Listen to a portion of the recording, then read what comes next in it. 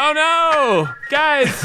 A mysterious masked figure is swinging down from the chandelier! Oh, Is I it wish I had Zorro? some bullets. Oh no! Oh, shoot! I'm being chloroformed! What? Stop being chloroformed. What is chloroformed?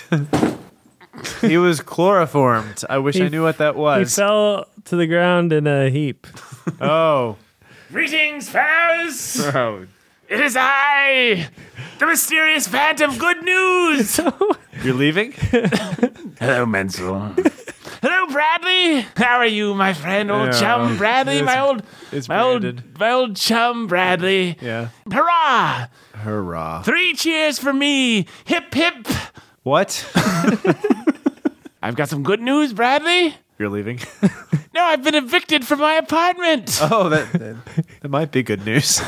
The neighbors called the police because I was skulking around in a mask and a cape You don't say. multiple times. And so the lord of the land, the landlord, as I call him, Yeah. he evicted me. Most people call him that. I was thinking I could stay with you, Bradley. Really? That's the good news. Oh, that's not great news. Wonderful news. It's news.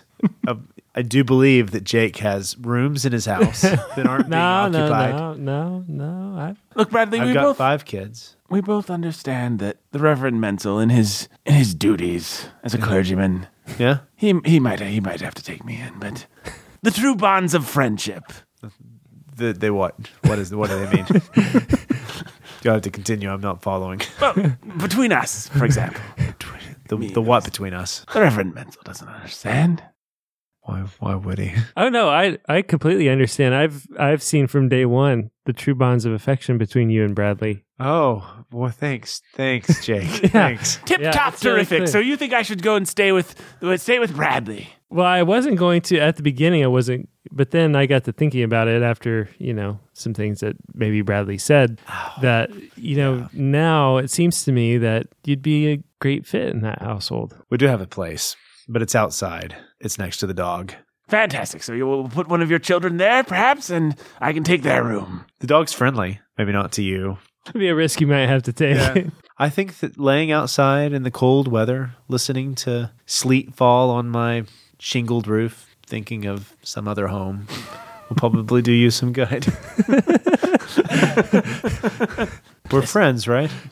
Only the best. Good. There is one room. Have you? How many of our episodes have you listened to? Almost none of them. Good. It's a room. It's been mentioned before.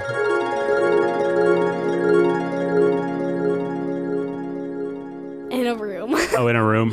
Just any room? The torture chamber. The torture chamber.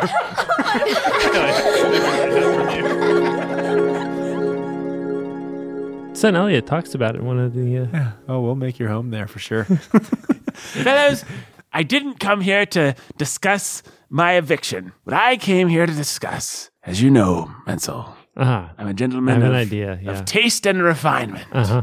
You know where a gentleman of taste and refinement gets his education from? Uh-huh. The Google Doodle! Oh. The Google Doodle, fellows! The Google Doodle. The Google Doodle! Right. Where I get all my education from. And today, on the very day of this recording, there is in fact a Google Doodle. And I saw that it was, let me just pull it up here. Virginia Woolf? When I first got it in my head, decided to come on the booking again for my 3rd triumphant appearance, it was because I saw the Google Doodle, had the great Virginia Woolf. I read all about her, and I thought she might be a fellow that you fellows would Fellow? enjoy. I don't know what she is exactly. Yeah, nobody really does. She a wolf? She is, kind of a wolf. Is she in fact a scary bitey canine from the Commonwealth of Virginia? A Virginia wolf. That's pretty close, actually, yeah.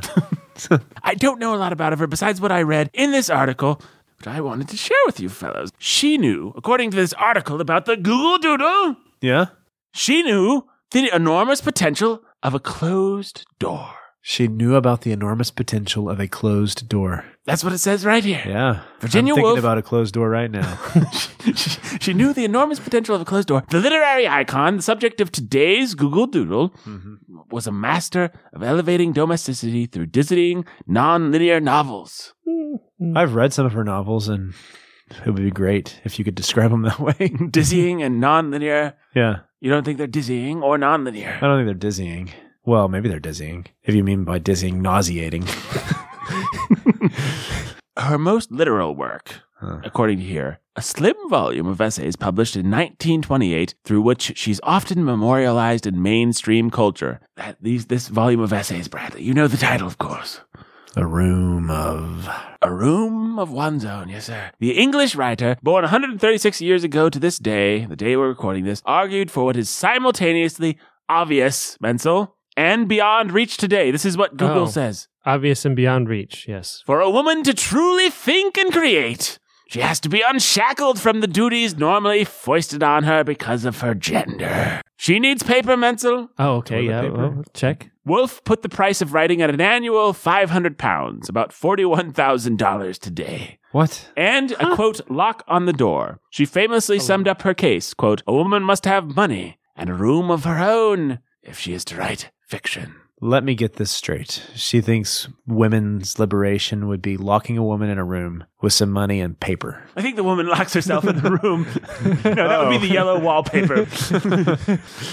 No, she locks herself in the room. Okay. And she has paper, and she has £500, which comes to apparently $41,000. The means to afford a private study in one's home allows a person to think and write away from prying eyes, fearlessly and calmly. In essence, said Wolf, like a man can. Ah. Oh. Because you fellows understand that men, they can write away from prying eyes, but women, never. Always the eyes pry into women. I think she might be confusing trust fund babies who have a lot of money and free time on their hands with men who actually have to work to support themselves and their families and then find time to write. And hopefully then one day make a career out of it. Bradley. Yeah. As you know, what you just said was pure idiocy. Was it?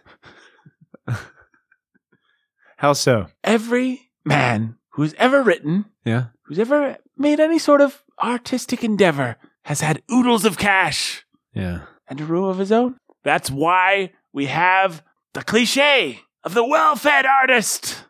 Yep. That's right. That's why we have it. That's why we have it. The people- well-fed man artist. The well-fed man artist. Yeah. Yeah. But maybe it's time. Maybe it's time. Maybe it's time for women to be given a room of their own, as this article continues. In Wolf's mind, the lack of experience and constant struggle from an inferior position in society had consequences for women's fiction. Ultimately, it was money, said Wolf, that allows women to be taken seriously as writers. Money, she said, dignifies what is frivolous if unpaid for. You know who I don't take seriously? Virginia Woolf. Mm-hmm. You know who I do take seriously? Jane Austen. We were just talking about her. What were you fellas reading today? Mansfield Park. Doesn't ring any bells. Ah, is that because you're a moron? Possible. Pig. Some honesty. I wouldn't say moron. I have read a lot of articles about a lot of Google Doodles in my time. Mansfield Park has not come under my purview, nor has this James Austen that you speak of. Jane. Jane Austen. It's a girl. That's a weird name for a man. No, she's a girl. Well, women didn't write before Virginia Woolf. I don't No, they think. did. They didn't have money.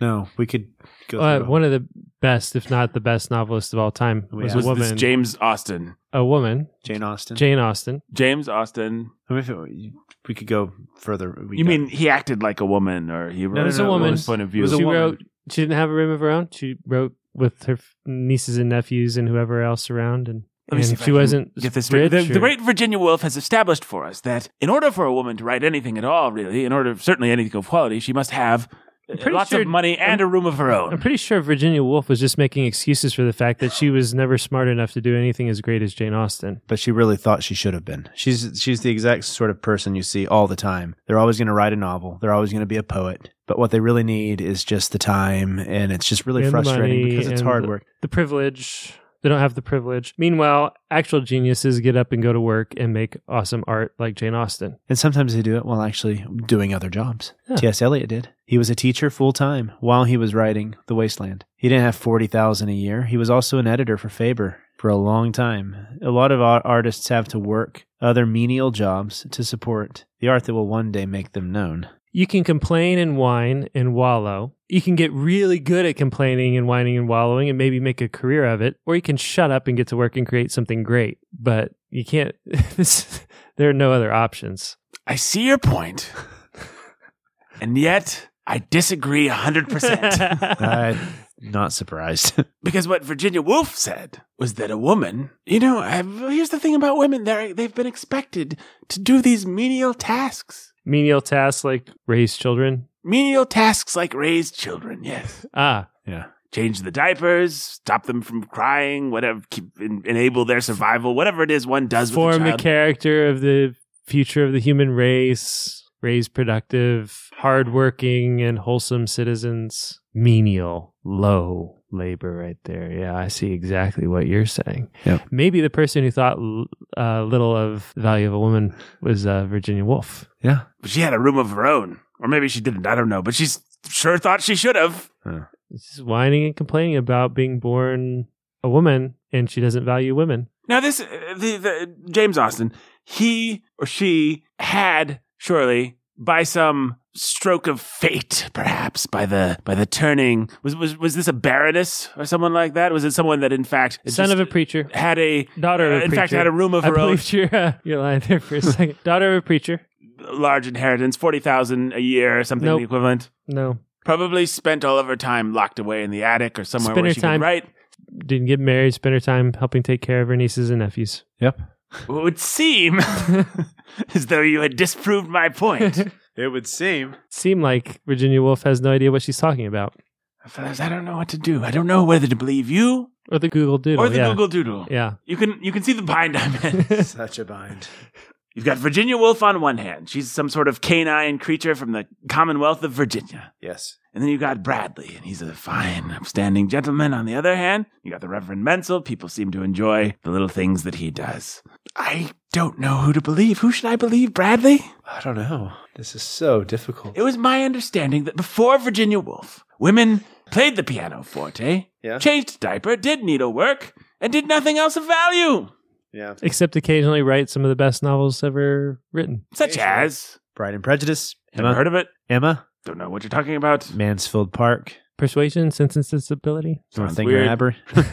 Northanger Abbey. Now tell me more about this It's not Northanger. necessarily easy to pronounce the titles of these works, but I'm sorry, fellas. I think I'm going to have to stick with the Google Doodle and with Virginia Woolf because, suits your Yeah, I'm taste, character, well, they seem to be competence, more. everything we've come to learn from you. They seem to be more popular, and I just think if lots of people believe something, it must be right. That's true. Must be. And Bradley says it's true. And yeah, it must be true. And Bradley, he's never spoken an ironic word to me. Never. Only words of friendship. Only. Bradley, I'm still going to do that behind the paywall show. Well, are we? And you're invited. You're my first guest, Bradley. Sounds great. Got it. I've got my roommate Steve is interested. Yeah. And Your roommate Steve? yeah, it's going to be great. Is that the name of your dog, Brandon, or what? Yeah, I don't know. Bradley, will you let us set up a studio in your house? Well, there's a special room. There is a special room. A room of your own.